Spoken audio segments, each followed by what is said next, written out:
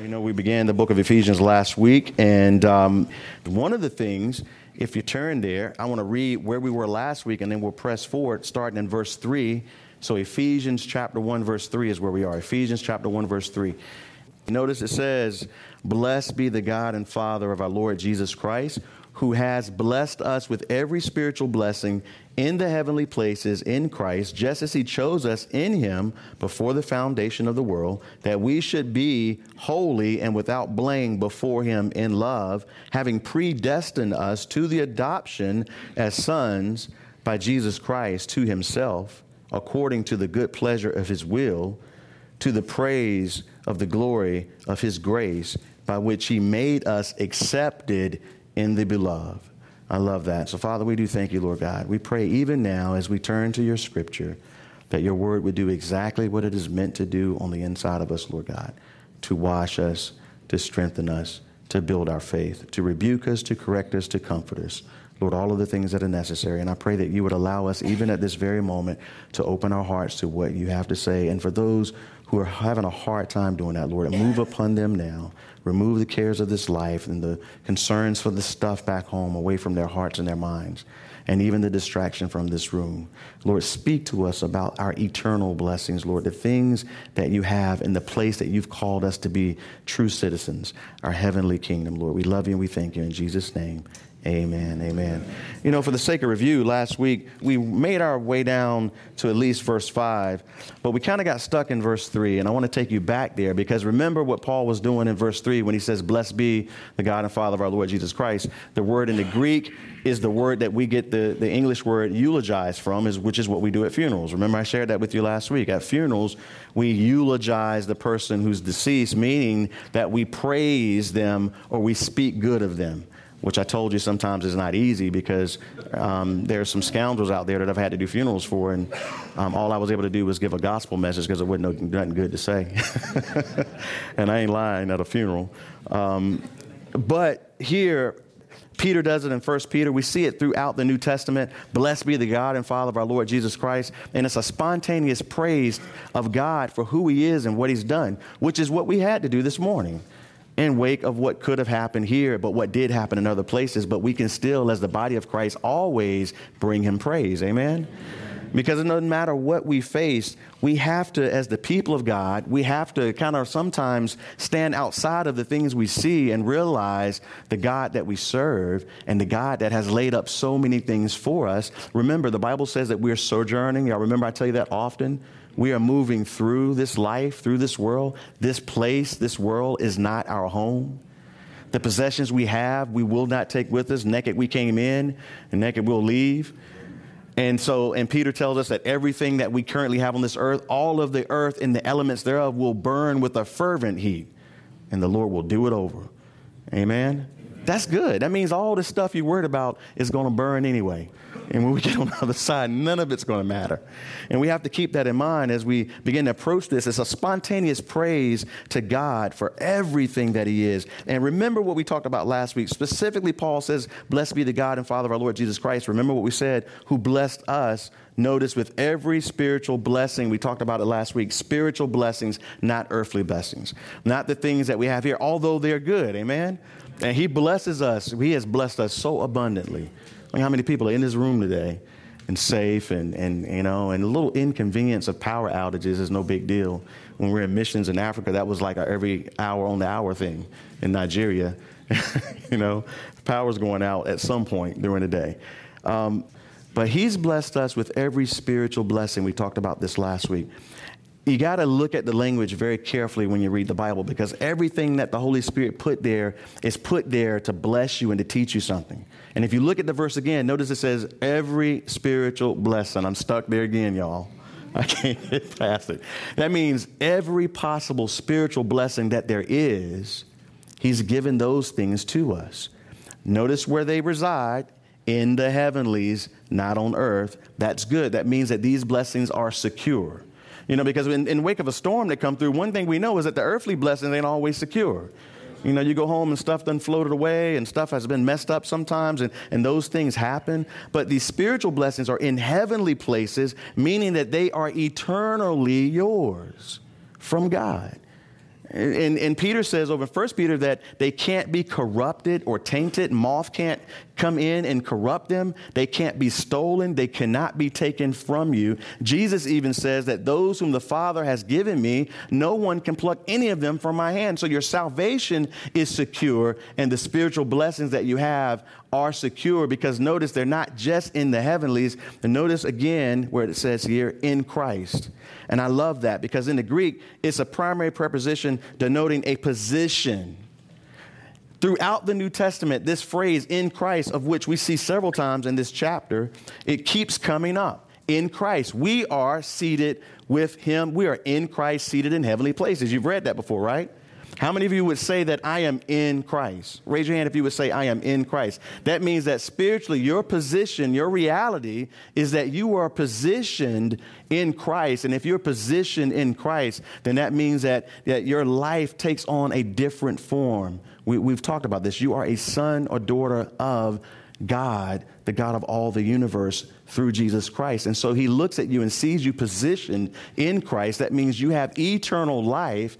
And not only eternal life, as we're going to learn later on down here, the sealing of the Holy Spirit on your life, it marks you as belonging to the Father. So we are in Christ. And because we're in Christ, then that means that what is Christ is also ours. And where he is where we belong. And what he has inherited, we have inherited with him. We're going to talk about all of that. And that's amazing. And sometimes people don't like verses like this because it doesn't talk a lot about the natural and the here and the now and the material world. And I think what God wants us to understand is it's so much greater than that. How we just went through a storm and then y'all come and praise with amazing joy. Because there's a spiritual blessing. Number one, the fruits of the Spirit, which we looked at back in Galatians, are evident in your life every time we come together in fellowship. The joy of the Lord, which strengthens you. The peace that passes all understanding, which guards your heart. The fact that the Word of God is now alive inside of you. You understand it, you feast upon it, and it grows you. And that's something that didn't happen before we were in Christ. Because before I was in Christ, I didn't get it. But spiritual blessings, the things that we hold on to, that in the midst of whatever we as believers go through, we understand that God always has a greater purpose for all of it. And I think the thing is that we have to remember not to be distracted by life, but to pursue God with all our heart. Our spiritual blessings are in heavenly places in Christ, and you can't lose them. And what he's trying to call you to do is to approach him daily. Your walk with the Lord needs to be daily, and it takes things like this sometimes to get us to focus on him, unfortunately. But it'll have its work in our lives. So spiritual blessings, we looked at it last week. We also looked at the fact that he chose us, verse 4, remember that. Also in Christ, see that again, in him he chose us. He did that before the foundation of the world. Remember, we talked about that. But so before everything was done, before he even began to form this world, before the foundation of the world, he had already chosen us in Christ that we would be holy, notice, without blame before him in love, which is a miracle work, that we will stand before a holy God one day, those of us who know Christ, and we will stand there and he'll see us as sons and daughters, and he can look upon us, we'll see him face to face, and we won't be consumed. That's a big deal. Remember, he told Moses, no one can see me face to face and live, but we will see him face to face because we are his sons and his daughters. The Bible says that when we see him, we'll see him because we'll be like him. John tells us. So he chose us before the foundation of the world. Verse 5, having predestined us or predetermined something. And what was it that he would have, that he would adopt us, notice in verse 5, as sons by Jesus Christ to himself, according to the good pleasure of his will. So those of us who belong to him, we have been adopted, chosen, adopted. We're going to see accepted in a minute, meaning that God has adopted you as a son or daughter by the work, listen, by the work that was done by Jesus Christ. Amen. We understand that, not by our own favor or anything we've done. We'll learn that in chapter 2, that it's not by anything we've done. No one can boast. It's only by what the Lord has done. And notice it's to the good pleasure of his will. It's because he wanted to. I like that part.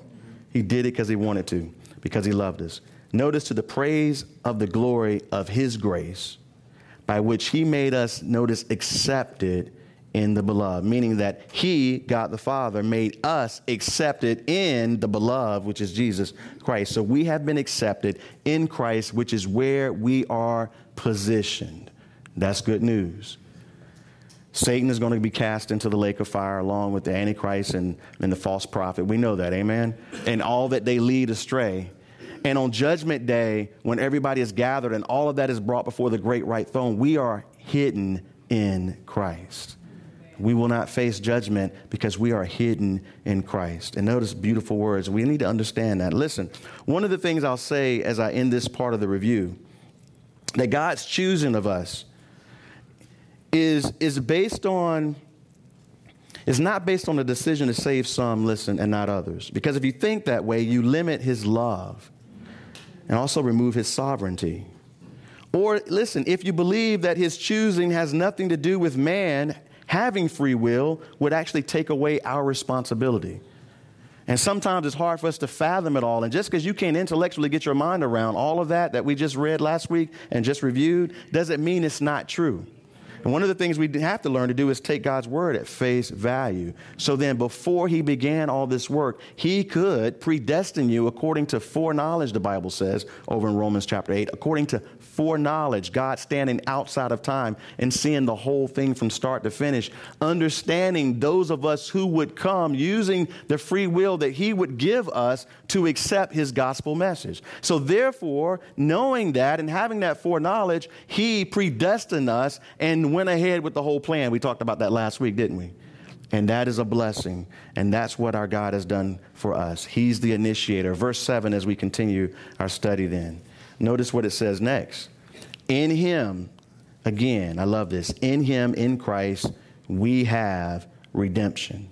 And I love this because, listen, redemption means a releasing affected by payment of ransom. You get that? Meaning that we have been released because of a payment of ransom. What on earth is going on? What were we released from? Well, we were released from being slaves to sin and headed to hell. And we were sold into slavery, if you will, when Adam sinned. We were born in sin and iniquity, and then on top of that, we sinned. We've lived a life in past times of sin. And it says we have redemption, or we have this releasing from slavery by payment of ransom, meaning that because Jesus paid the cost of our sin, we have been released, those of us who believe. Now, the Bible gives us this picture all the way through. You can find it consistently woven through the scriptures of the Old Testament, that in order for someone to be redeemed, there was this process that God put in motion so we could get the picture clear in our hearts and minds that there must be a kindred redeemer in order for that to happen. Y'all have heard me talk about it many times.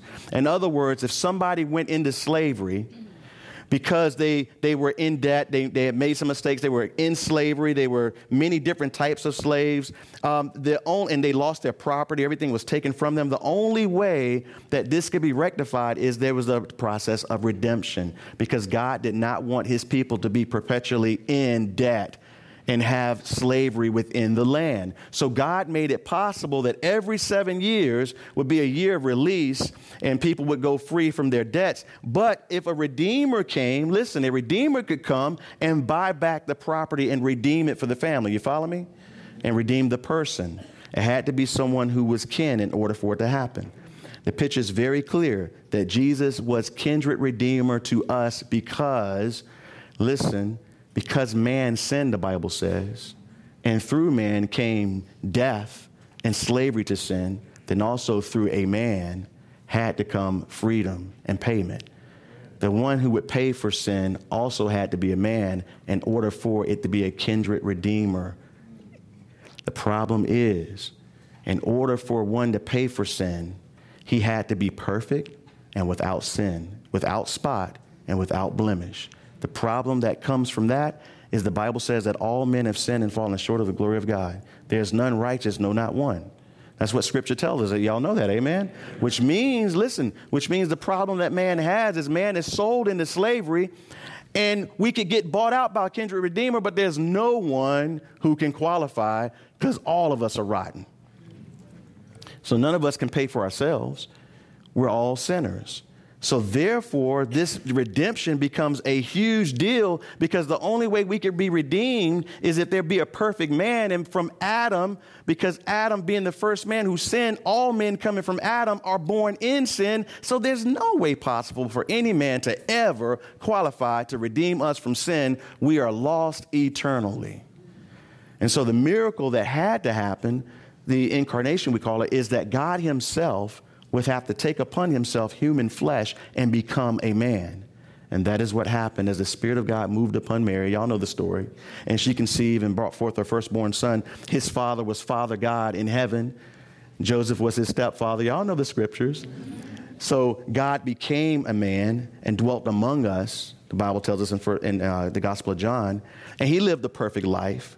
And that perfect life that was without sin, and you got to remember, on the day, so many people believe that somehow Jesus became the Christ at his baptism when the Spirit of God descended and said, this is my son in whom I'm well pleased, and all that. Y'all remember that, right? But what the voice of God said is, this is my son in whom I am pleased, meaning I'm already pleased in him, meaning from the point he was born, even up to that point, Jesus was without sin, perfect in every way. And so he becomes a kindred redeemer because he became a man. But he qualifies to be a redeemer because he's God and without sin. So then, therefore, God himself came down to become the redeemer because we were lost and we couldn't get back to him. This is the magnitude of his love. So when we go back and say that, listen, he chose us before the foundation of the world. He predestined us. He, in eternity's past, looked at the whole scene and understood fully, Father, Son, and Spirit understood fully the process of redemption would require one of them, the Son, to come and die a painful death to pay for sin. And that is exactly what Jesus did. Now, notice what it says next, verse 7. In him we have redemption. In him we have been purchased out of our slavery and freed. But notice it's through his what, y'all? His blood. I love that. Through his blood. This becomes a beautiful thing to begin to contemplate, through his blood. And people don't a lot of times understand the importance of the blood, and I think we do. Even in secular history, because scientists and doctors turned away from God, they didn't understand the importance of blood. In fact, there used to be this surgical process to remove some of a patient's blood for therapeutic purposes called what, y'all? Bloodletting. Many people died from bloodletting. They didn't have a clue what they were doing. They thought they were saving people by taking some of their blood out. They think George Washington may have even died from bloodletting. Did you know that? Now, later on, doctors realized that, no, the blood is hugely important. Don't take it out. Put more in. Do a transfusion if necessary, because they understood the importance of it. In fact, Leviticus 17:11 tells us this: for the life of the flesh is in the blood, and I have given it to you upon the altar to make atonement for your souls. For it is the blood that makes atonement for the soul. God gave them this as an understanding that life is in the blood, even all the way back. Listen, all the way back to where it began in Genesis. He says we have redemption through his blood. Notice, not through his love, through his blood. It could have said, well, we have redemption through his love. We understand it's because of his love. It's because of his grace that we even are saved. We're saved by grace through faith. Amen, right? You know that. But it says through his blood, because the blood was necessary. Yes, he loved us. Yes, his grace was there, but there was a requirement according to the law. In fact, we see the first religion in the Bible was when Adam and Eve covered themselves with the leaves. Y'all remember that? Trying to cover their sin and their shame. But then God, the Bible says, covered them. It says in Genesis 3:21, the Lord God made tunics of skin and covered them, which symbolizes the first death of an innocent animal to cover the sin of man. From the very beginning, God gave that picture. Adam began to understand this as Adam continued to do this as a sacrifice. And we kind of get the picture of that because it also tells us by faith in Hebrews 11:4 on the screen. Write this one down. By faith, Abel offered to God a more excellent sacrifice than Cain. Remember, Abel brought of the flock and Cain brought of the vegetation of what he grew. And then it says, through which he obtained witness that he was righteous, not because Abel was a good dude. I'm sure he was nice to hang out with, but because he understood something.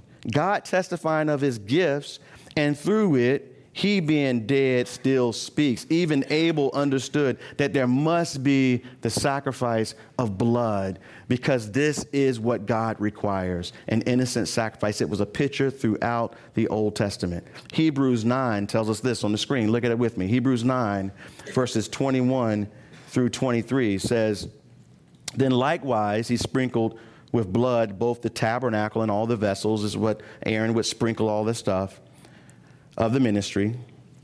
And according to the law, notice, almost all things are purified with blood. And without the shedding of blood, there is no remission. In other words, if there's no shedding of blood, there is no remission of sin. Therefore, notice it was necessary that the copies of the things in the heavens should be purified with these. In other words, all of the things in the Old Testament, the tabernacle, the utensils, it was all a copy of the heavenly scene, which I don't have time to develop. But the heavenly things themselves with a better sacrifice than these. And this is the sacrifice of our Lord Jesus Christ. Amen. Hebrews goes on to tell us, chapter 9, verse 11 through 14 says it this way, but Christ came as high priest of the good things to come, with the greater and more perfect tabernacle, not made with hands, that is not of this creation, not with the blood of goats or calves, but with his own blood he entered the most holy place once and for all, having obtained eternal redemption. For if the blood of the bulls and goats and the ashes of a heifer sprinkling the unclean sanctifies for the purifying of the flesh. In other words, if this symbolically did that in the Old Testament, how much more, verse 14 says, shall the blood of Christ, the perfect blood of Christ, who through the eternal Spirit offered himself without spot to God, cleanses your conscience from dead works and to serve the living God. And I love this. In other words, notice it says here in our text again, in him we have this amazing redemption that I described for you earlier, but it's through his blood, a necessary payment. And think about it this way. Jesus' blood was so valuable that his blood has paid the price of sin itself. The Bible says, for God so loved the world, right? So his blood has made it possible for everyone on the planet, before, now, and after, to be saved if they would only come. Jesus' blood has paid the price of sin, period, so that all those who would call upon him shall be saved. It's a beautiful thing, y'all. We just dealt with the book of Galatians and religion. It's a beautiful thing to understand that religion, you can't earn salvation. You can't be good enough to qualify for salvation. We know this, right? You can't do anything to make yourself saved. You can't do anything to make yourself more qualified for salvation than anybody else. We're all equally rotten, stinking sinners. But Christ paid for all of that. And so when we come to him, we find redemption through his blood. There must have been the shedding of blood. And so Jesus offered his own blood as he bled out on the cross. And he acted as both high priest and sacrifice. And notice through his blood, notice this as the forgiveness of sins. I love this. The forgiveness of sins, meaning that when you come to Christ, your sin is forgiven. Now, this is hard for a lot of people, especially that come out of religious settings, to deal with. We were in Colombia a few years ago, and one of the ladies on the missions team there was explaining to us the thought process of Catholicism in her country and in her city. There are a lot of beautiful historic Catholic churches throughout the city in Colombia, in Cali, Colombia.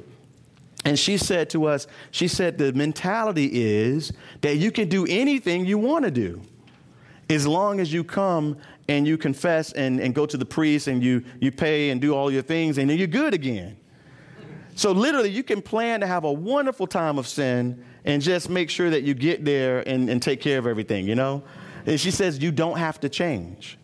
Your life doesn't have to be any different today and tomorrow. You can sin it up as long as you go and you go through the religious process. You follow me, right? A lot of religions offer you that. Christianity is not a religion. We understand that. Our salvation comes only through the work of Jesus Christ on the cross.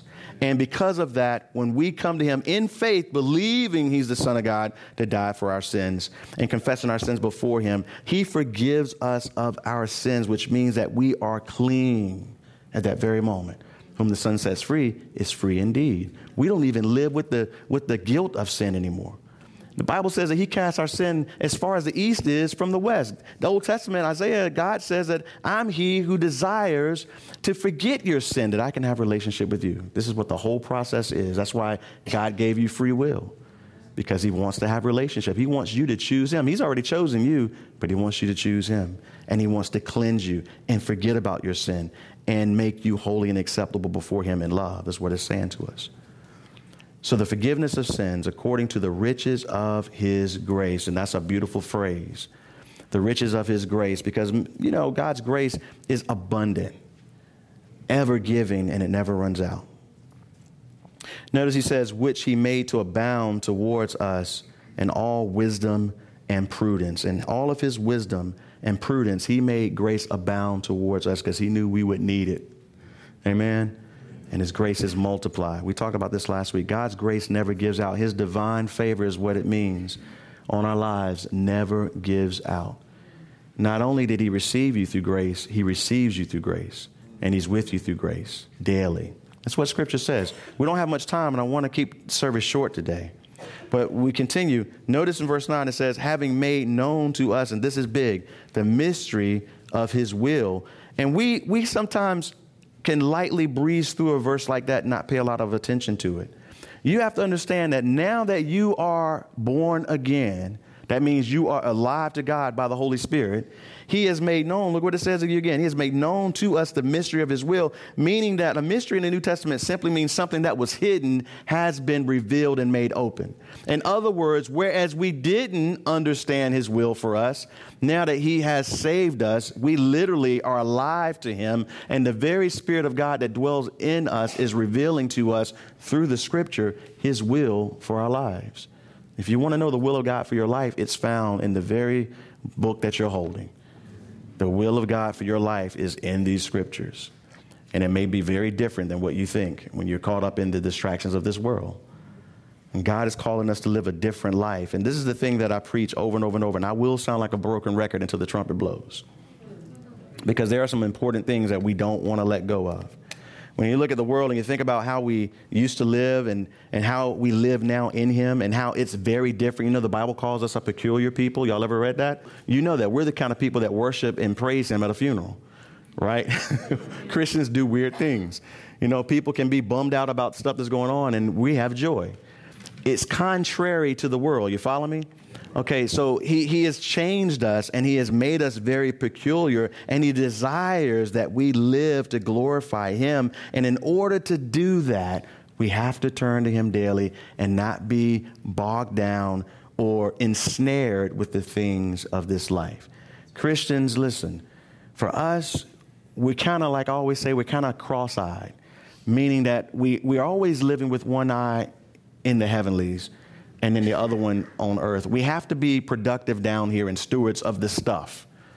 It's important that we be good stewards. It's important that we take care of the stuff. But our heart is in the heavenlies. Amen? And it's very important that we understand that. That's how he brings us through this. So he's made known to us the mysteries of his will. And if you would say in your heart now, don't say out loud, I don't feel like I know God's will, you are not in God's word enough. Because if you spend time with him, you meet him here, he will reveal his will for your life personally. Because life can be confusing. You know, one of the things, a lot of times young people, especially young adults, they'll come up to me and they'll say stuff to me like, well, Pastor Kevin, I got this situation going on. What do you think I should do? And, I'm afraid of that question. Because I remember when I was young, and, some of the decisions I didn't have any guidance on, I wish I had a little bit more guidance. You ever felt like that? And I don't know I wish I had gone a different way than I did. And I'm afraid for that question because I know now, being, 20-something years in the future, I know that what I say to them could affect and impact their lives very seriously.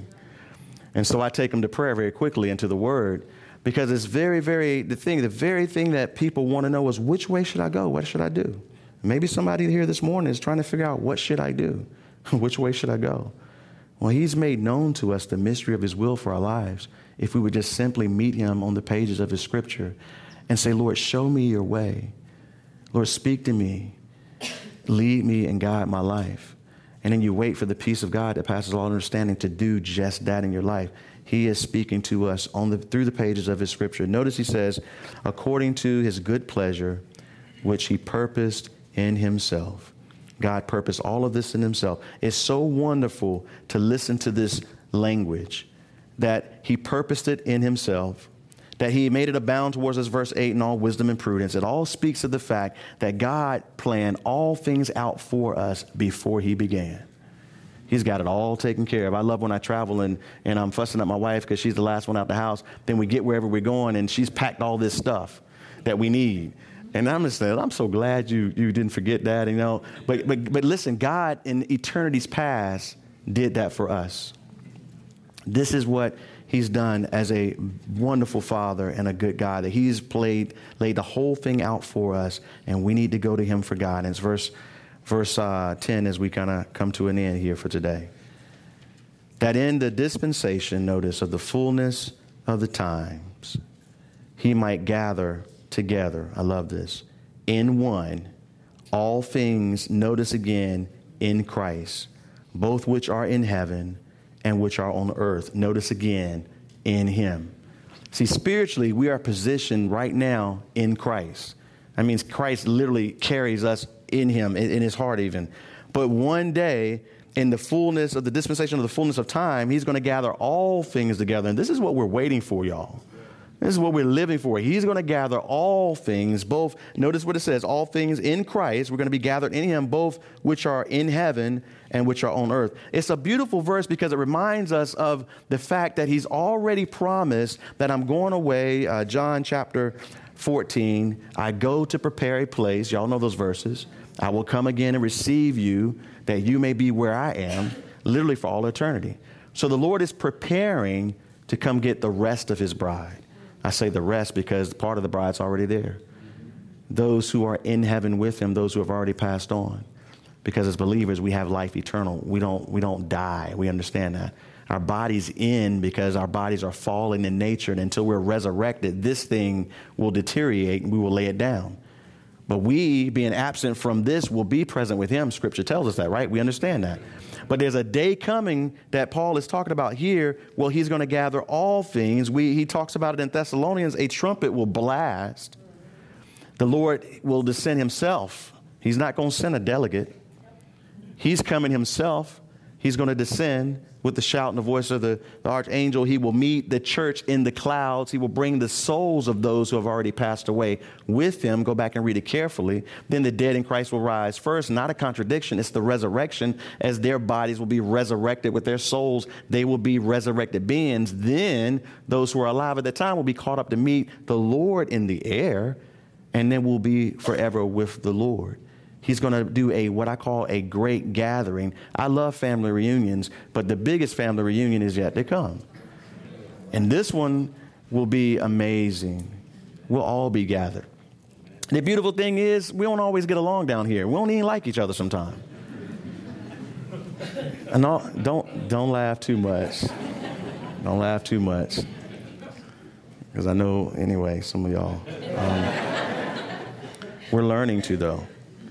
But he's going to gather all things in Christ, in the heavenlies, in the air, both which are in heaven and which are on earth. And we will be together. Notice it says, I gotta try to wrap this up. I want to do verse 11 next week because I want to spend some time in it. But notice, in him we also have obtained an inheritance, being, here's our word again, predestined or predetermined according to the purpose of his will, who works all things according to the counsel of his will. And so we'll stop there. We'll pick it up next week. But God is so good, and I want you to leave here today continuing to praise him, understanding that even though we go through things down here, these are temporary things. We're moving through, passing through, visiting. Have a light touch on the world. Don't get too wrapped up in it. Because the thing is, Jesus says that his coming is not something that's going to be evident to many. Many will be living in the last days when the Lord returns as though he's not coming. Many are going to mock and say, well, where is this coming? Y'all Christians always talk about the Lord coming, but look at all the stuff that's going on. Where is he at? So many will mock and scoff. But the Bible tells us that he will come, and to many it will be like a thief in the night. because they're not looking for him. But the Spirit of God that's in you has made it so that you are looking from him. You may not fully understand it, but you're longing for something that you can't find on earth. That's why we gather together to worship together, to encourage one another, to feast on his word so that we can be strengthened and continue to press through. But we're longing for something that we cannot get on this earth. I don't care how spiritual you are. This earth won't satisfy you. It's the spiritual blessings you have that satisfy you. And what we're waiting for is to be face to face with our Lord. Amen? Amen. And so while we're here, we're going to worship him. We're going to glorify him. But we desire to see him face to face. Let's pray. Bow your heads. Father, we do thank you for who you are. We thank you for your love. Lord, we thank you for allowing us to be here, that you have put a joy in us in the midst of trials that is so wonderful, Lord God. It's the evidence that we belong to you. And I pray that you would continue to move in our hearts, Lord God, that you would continue to strengthen us and encourage us, Lord God. Be with us and give us, Lord, direction as we minister to those who are in need in our state. Lord, let us go only where you send us, and let us do the things that you've called us to do. And we pray that in that process you will be glorified. And if there be head bowed,